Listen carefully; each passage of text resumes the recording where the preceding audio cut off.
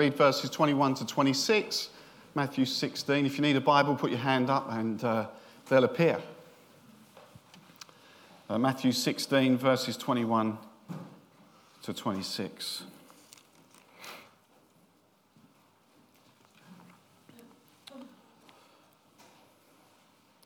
From that time, Jesus began to explain to his disciples that he must go to Jerusalem and suffer many things at the hands of the elders, chief priests, and teachers of the law, and that he must be killed and on the third day be raised to life. Peter took him aside and began to rebuke him. "Never, Lord," he said, "this shall never happen to you." Jesus turned and said to Peter, "Get behind me, Satan. You are a stumbling block to me. You do not have in mind the things of God, but the things of men." Then Jesus said to his disciples, "If anyone would come after me, he must deny himself and take up his cross and follow me. For whoever wants to save his life will lose it. But whoever loses his life for me will find it. What good will it be for a man if he gains the whole world yet forfeits his soul? Or what can a man give in exchange for his soul? For the Son of Man is going to come in his Father's glory with his angels, and then he will reward each person according to what he has done. I'll tell you the truth, some who are standing here will not taste death before they see the Son of Man coming in his kingdom." So, we've been going through this series on discipleship, and today's sermon is discipleship. It costs. There is a cost to discipleship. Remember, we say, what is a disciple? It can be translated as one who learns, or if you like, in our language, an apprentice. It's like an apprentice. We've got Jesus teaching us the way to be. And I guess the question this morning is, who are we prepared to learn from? Do we want to learn from maybe society and what that tells us? Do we want to learn from current thinking? Do we want to be politically correct? Am I going to listen to my friends and family? None of those things in their self are bad. But really, the one that I really want to listen to, if I'm a disciple, if I'm an apprentice, I want to listen to the teacher. Otherwise, I think I know I can do better myself. No, we listen to God, and he's revealed himself in Jesus Christ, the one who said, "I am the way, the truth, and the life. No one comes to the Father except through me." He pointed unashamedly to himself because he knew his place. He was part of the Trinity, and Scriptures bear witness to him. He is the truth. If he's the truth, then the true Christian apprentice or disciple follows his truth. And his truth comes before all other things. My son, you might know my son. I know him. He's a nice lad. Apprentice plumber. He's an apprentice plumber. He's learning his trade, and he's getting taught quite well. But what if he said to the person teaching him, "Well, do you know what? I think I want to put the tap on the other way. I know you know what you're on about, but I'm just going to try it my way because I fancy doing it the other way. Why can't I?" Well, he could. He could do it, but then he'd be wrong and the kitchen would be flooded. He'd be in error. It won't work. It can't function because it's not in the right place and doing the right thing. And we can do that with God. I know what God says. I know what the Bible says, but why can't I do it my way? I think I know better than God. Because that's effectively what we're saying when we ignore his word. Let's give that a go. And of course, like the bad apprentice plumber, you'd be wrong. You can give it a go, but it won't work and it won't turn out well. You can't function as a true disciple, a true follower of Christ, unless you're going to take his word seriously. The temptation is around, isn't it, to bargain with the call of Christ, to make it a little bit more acceptable. Okay? Because we see some verses, well, that's a bit of a tough one, not sure about that. We can manufacture the word and what it says to maybe suit me and my circumstances. Or, come on, let's not be too legalistic. Maybe it was true then, it's not true now. Jesus may have said, you should love your enemies. Probably what he meant, don't take active revenge on them. Maybe we just shouldn't love them. Or Jesus said, "I am the way. No one comes to the Father except by me." People don't like hearing that, so maybe we could say he's one of the ways. He's one of the ways, but there are many others because I don't want to offend anybody. When he said, "Seek first the kingdom of God," maybe, because it suits me, he meant seek first all the other things in life that you want, but please don't forget me and keep me as long as I'm on the periphery, I'll be okay. When he said, "You'll be my witnesses," maybe he meant, he did say those words, but I don't think he meant me. I think that's for others and not for me. And I like my church, my home group, just the way it is. Surely Jesus wouldn't ask me to change anything and make me feel a little bit uncomfortable. So in all these things, if we have that attitude, the tap is on the wrong way and it's going to get messy. We're evading the clear call of Jesus to absolute obedience. And that's where true freedom is found. That's the disciple. That's the true disciple, the true apprentice. And discipleship costs. You know it costs. It can cost in many ways. It can cost emotionally when you choose to love someone or choosing to forgive someone even if they don't deserve it. It will cost you financially because we like to give sacrificially to help God's message and mission go further and further and further. It might hurt your relationship. It might cost good and bad. You'll gain relationships, but sometimes, in my experience, you lose them as well and you get rejected for being a Christian. There's a recent study by the Barnard Group. That's all I know. Don't ask me who they are. I know they do a lot of studies, they do a lot of surveys. They're very well known and well respected. And this is the bad news. Do you know, this is a fact. This is from their study. This is what they say. 40% of adults in England don't believe or aren't sure that Jesus was a real person. That's bad, isn't it? No, it's not. Because that means 60%, if the glass is half full, good news, existed, and that he was a real person. That's good news, isn't it? That's good news, because the overwhelming evidence is that he existed. We know he existed. There's overwhelming evidence for the resurrection. Without the resurrection, rule falls. But it happened, and there's evidence. But the good news is 60% do. Only 7% are practicing Christians. Why is that? If 60% believe Jesus existed, they may not believe he was who he said he was. And as I've said before, no serious scholar denies the existence of Jesus. I wonder why only 7%, if they believe he existed, why 7% will call themselves committed Christians? Is it the witness of the church in maybe we're not vocal enough, or actually we are witnessing, it's just not a good witness? Is the call of Christ too hard? Is it too hard? Do they look at the person of Christ? Do they look at his teaching and they think, this is going to cost me and I don't want to do it? Or is it they believe that he existed, but I have no need of him, in which case the church has failed? There's a terminology out at the moment called the red letter Christian. You know what that means? Red letter Christian. You know, in some Bibles, the words of Jesus are written in red letters. And what they say is, I'm a red letter Christian because I'm going to take those words seriously. Now, I'm not in total agreement, not in taking it seriously, of course I am, but that's a high Christology. We should take the whole Bible seriously, but especially the words of Jesus. When Christ calls a man, he bids him come and die. I've put that on the PowerPoint. That was Dietrich Bonhoeffer, true disciple of Christ, wrote a book called The Cost of Discipleship. And the Nazis killed him when he wouldn't capitulate in the war, in the Second World War, where some churches did. They ignored the call of Christ and actually sided with the Nazis and turned a blind eye. And Christianity really, evangelical Christianity, has not really recovered in Western Europe since then. But he did, and they took him to the gallows, and they said, the SS officer said, for you, this is the end. He said, no, for me, this is the beginning. And they killed him.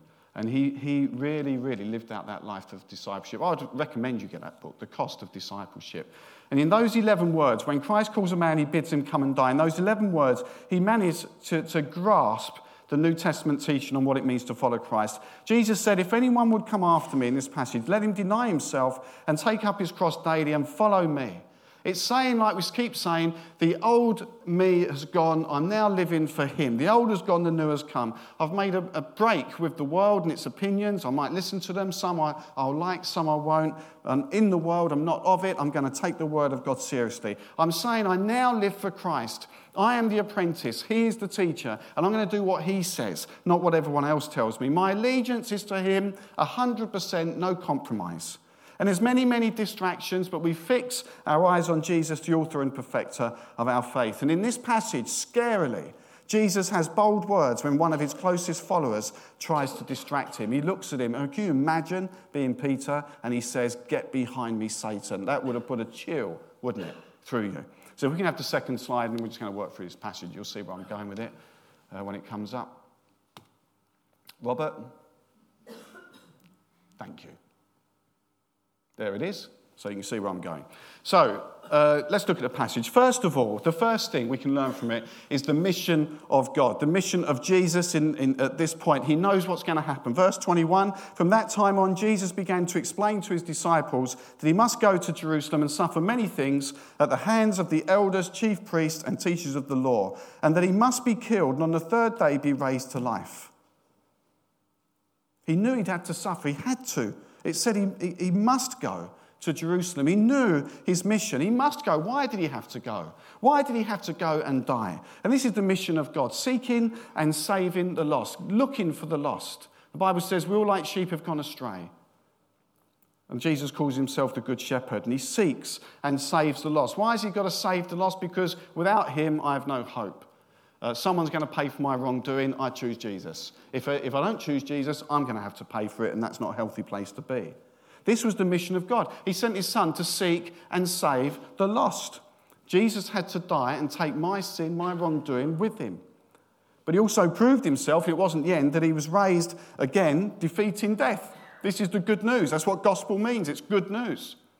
He takes my wrongdoing, your wrongdoing, with him on the cross, pays for it, and then defeats death. And this is why we had a funeral last week, and we can say, where, O death, is your victory? Where is your sting? Thanks be to God for Christ Jesus. I don't have to fear death. I might not look forward to it, but I don't have to fear it because he's got me. I'm his and he is mine. So he had to go. He had to go, and he knew what he was going to. And that was costly, wasn't it, for Jesus and for God? So when I'm tempted to water the word of God down to suit me, because maybe it's going to cost me, I only need to look at passages like this and know that my life cost God everything. And actually, maybe I can do it. And maybe I will obey it. When you know you need to obey the call of God, and it can be difficult, you only need to look at passages like this. When you need to love when you've been hurt, to forgive when you're wronged, to do something when you're tired, to give and it hurts, to bless when actually you only feel anger, to look for the good in someone when others see only bad, to encourage, to think the best. When it hurts, remember Jesus' mission. And he didn't shirk from it, and so neither should we. Those words are in there telling us how to act. And your mission now, in the same way he fulfilled his, your mission now is to live those things out and take him seriously. And that he's called you and he's paid for you and our lives are lived in response. What if Christians really, really lived that out? The world would be transformed. Seriously, wouldn't it? If we lived out those things, it would be transformed. People would see a living witness to what the kingdom of God looks like. It would be attractive. And then there would be more than 7% of committed Christians. People would be so keen to join this movement of positive, encouraging, thinking the best, loving, forgiving, sacrificial people.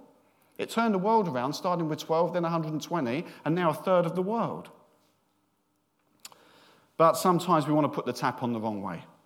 And the temptation is there that we know best and that we don't have to take Jesus maybe as seriously on that bit because I don't feel like forgiving. I don't feel like loving. I don't feel like being positive. Actually, I'm going to sit and criticise and mock and look, I love some people I come across and I give them a problem and they say, well, look, we can do this, and they give me a solution. Other people I come across, I give a solution, they will find a problem. I want to be one of the ones who finds a solution and be positive and encourage. I want people to want to bump into me, not cross the other side of the road. And the Christian character should be that. But of course, there's always the second point, distraction or opposition. Jesus knew his mission. He knew he had to follow it. We know we've got to follow ours. We know what we're supposed to do. We know the character traits we're supposed to have. We love preaching about it, but doing it is a little bit difficult, and so there's opposition. Now, you've got to admire Peter's courage. Here we've got God revealed in Christ, Jesus. He's called him master. He's called him teacher. Here later, it's his confession, isn't it? You are the Christ. And Jesus says, on this rock I will build my church. Amazing. But knowing all that, Peter takes him aside, and because he knows best, he rebukes him. He's rebuking God. I mean, you've got to admire his courage. Never, Lord. It said, Peter took him aside and began to rebuke him. Never, Lord. This shall not happen to you. He's trying to distract Jesus from his mission.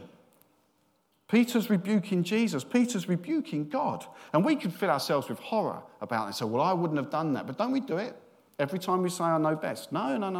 I'm going to go and do it my way. Not yours. You don't know best. I know best. Here, Peter knows best.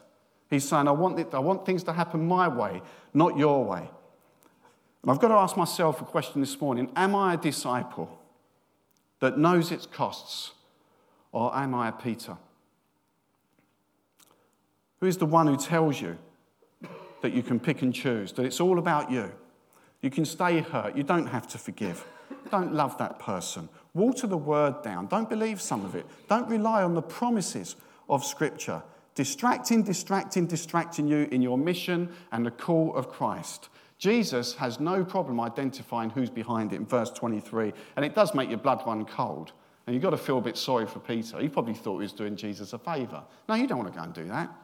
Jesus turned, and try and imagine this. If I'm Peter or you're Peter, he turns and says to Peter, "Get behind me, Satan." I mean, that's horrific to be told that, isn't it? You are a stumbling block to me. You do not have in mind the things of God, but the things of men. Get behind me, Satan. See, Jesus knows where this distraction is coming from. He looks beyond the person. Anything that distracts you from God, anything that says you don't have to have that attitude, that character, or you can have the selfishness, is because of him. And you need to say and call him on it, "Get behind me, Satan." There's enough bad stuff in the world. We don't want a load of Christians adding to it. And once you know your call and your mission, we get on with it. Distractions can come from many quarters, come from the world, friends, family, sometimes even within church. Anything or anyone that tries to pull me or you off course, recognize who's behind it. It's easier to love and forgive than it is to hold on.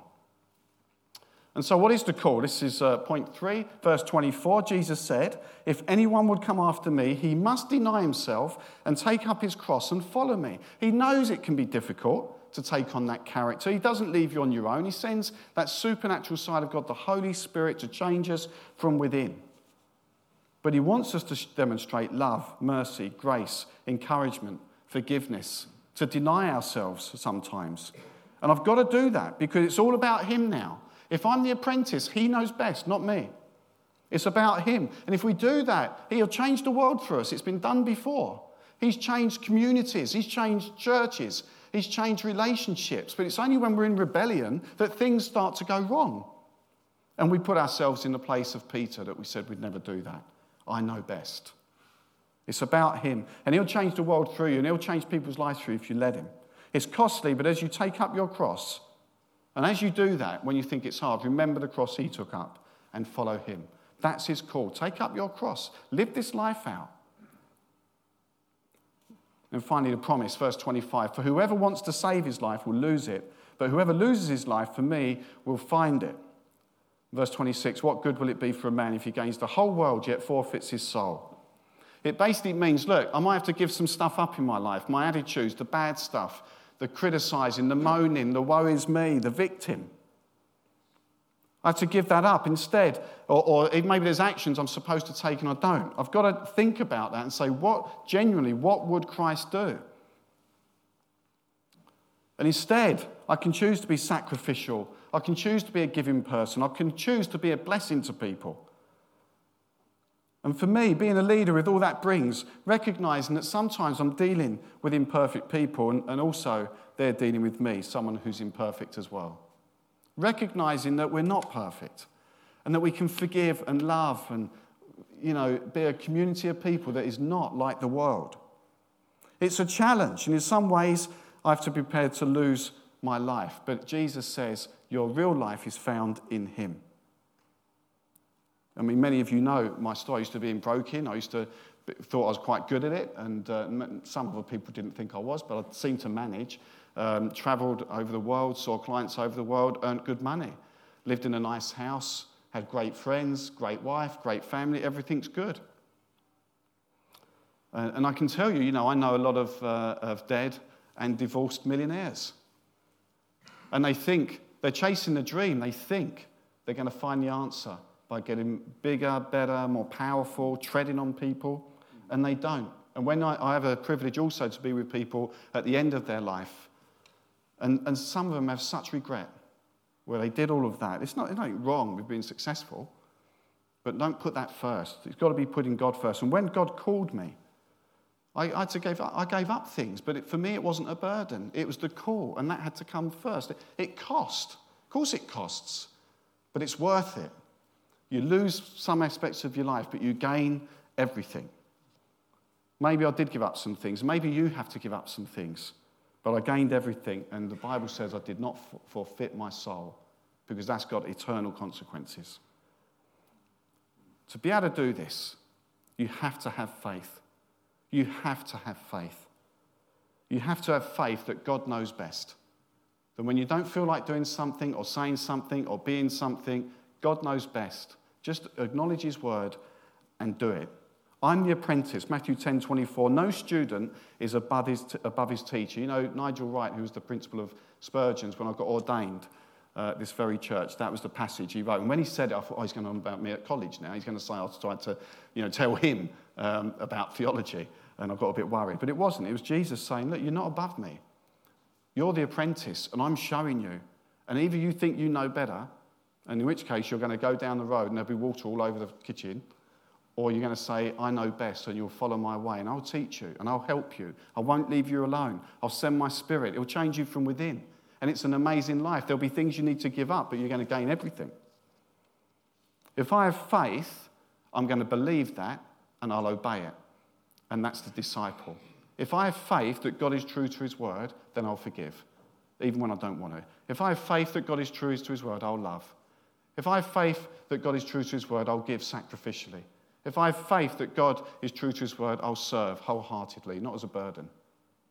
If I have faith, I'll never be lacking in zeal, keeping spiritual fervour, serving God. I'll obey because I trust him and I think he knows best. When I don't obey, I'm Peter. I know best. I know best. When that happens, I've got to see those words echoing in my mind, get behind me, Satan. Because that's where it comes from, when you start putting yourself before God. I remember getting called up the road to Stock, my church in Stock, and I was here. I liked it here. And I also looked at another church. The other church, I haven't told you this before or not, but the other church was near the coast. And I was a windsurfer, so I thought, that looks good, I'll have a look. And they wanted me to go over there. And it was a big church. And the role for me was 40% of the preaching and the evangelism. That's what I want to do. That's what I want to do. Excellent. Well done, Ian. We know what you want. And I went up there, and they had IKEA offices. You had your own office for each pastor and youth work directors and everything else they had. It was amazing. They had a welcome desk, so people didn't just walk in. I don't mind you walking in. I'm just saying. They'd get buzzed. There's so-and-so. It's all right if they pop up. I thought, that's nice. Do you want a cup of tea? I thought, that's even better. Do you want a biscuit? It was so nice. And my want, that ticked every box for me in my flesh. 600 people at the church. I thought, it's going to be great. And then there's this church up the road with 35 mainly elderly people, very faith-filled, and I felt the call of God to there. I wanted to go to the other place. God called me somewhere else. And I could have chosen, he gives you a choice, I could have chosen to go there. It probably would have been all right. I don't think I would have lost 600 members. But actually, it wasn't the call of God.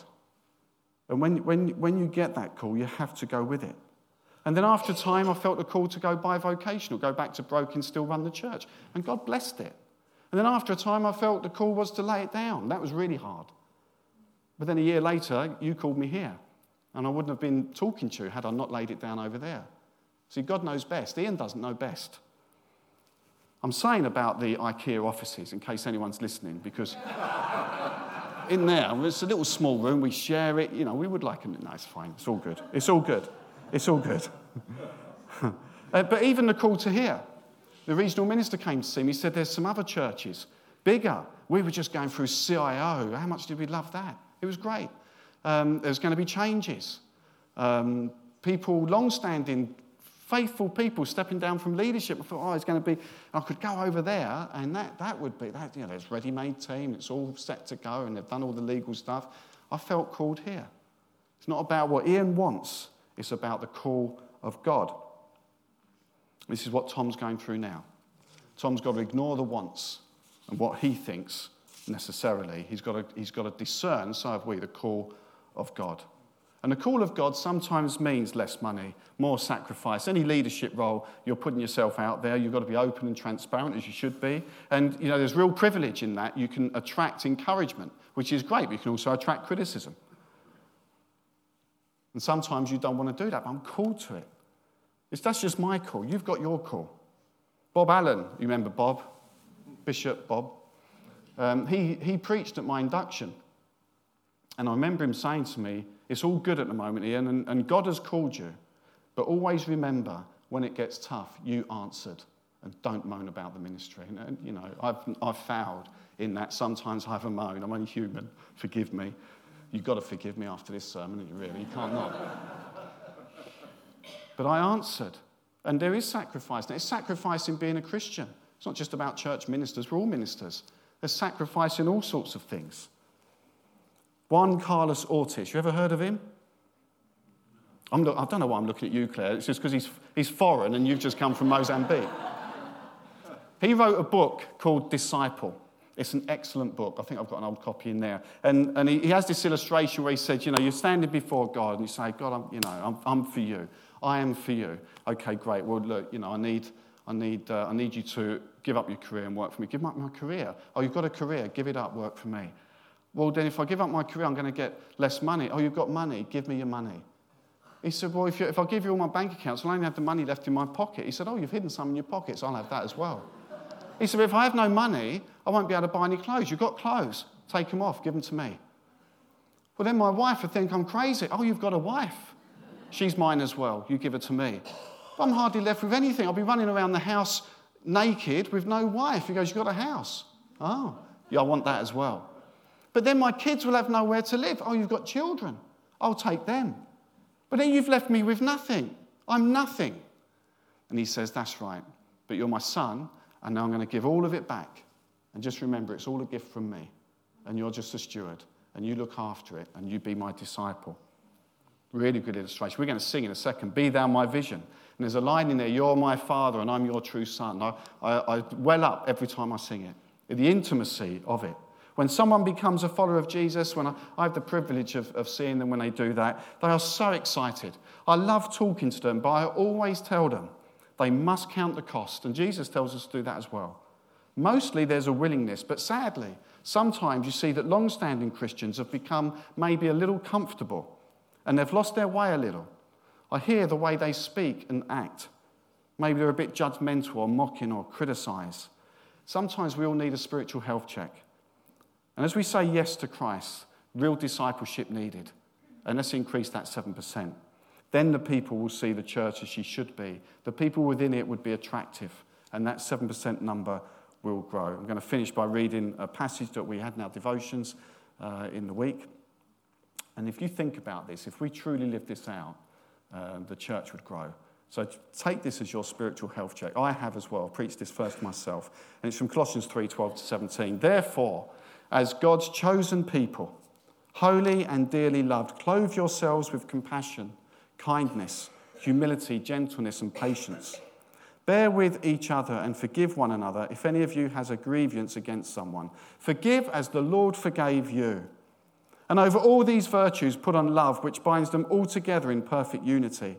Let the peace of Christ rule in your hearts, since as members of one body you were called to peace. And be thankful. Let the message of Christ dwell among you richly as you teach and admonish one another with all wisdom through psalms, hymns, and songs from the Spirit, singing to God with gratitude in your hearts. And whatever you do, whether in word or deed, do it all in the name of the Lord Jesus, giving thanks to God the Father through him. Amen. We're going to worship. We're going to sing Be Thou My Vision to finish. Make this our prayer. Remember, he's your great Father and you're his true son or daughter. And God sent his son into the world for you. So I'm going to live my life out in gratitude and call myself a disciple of Christ, which sometimes costs.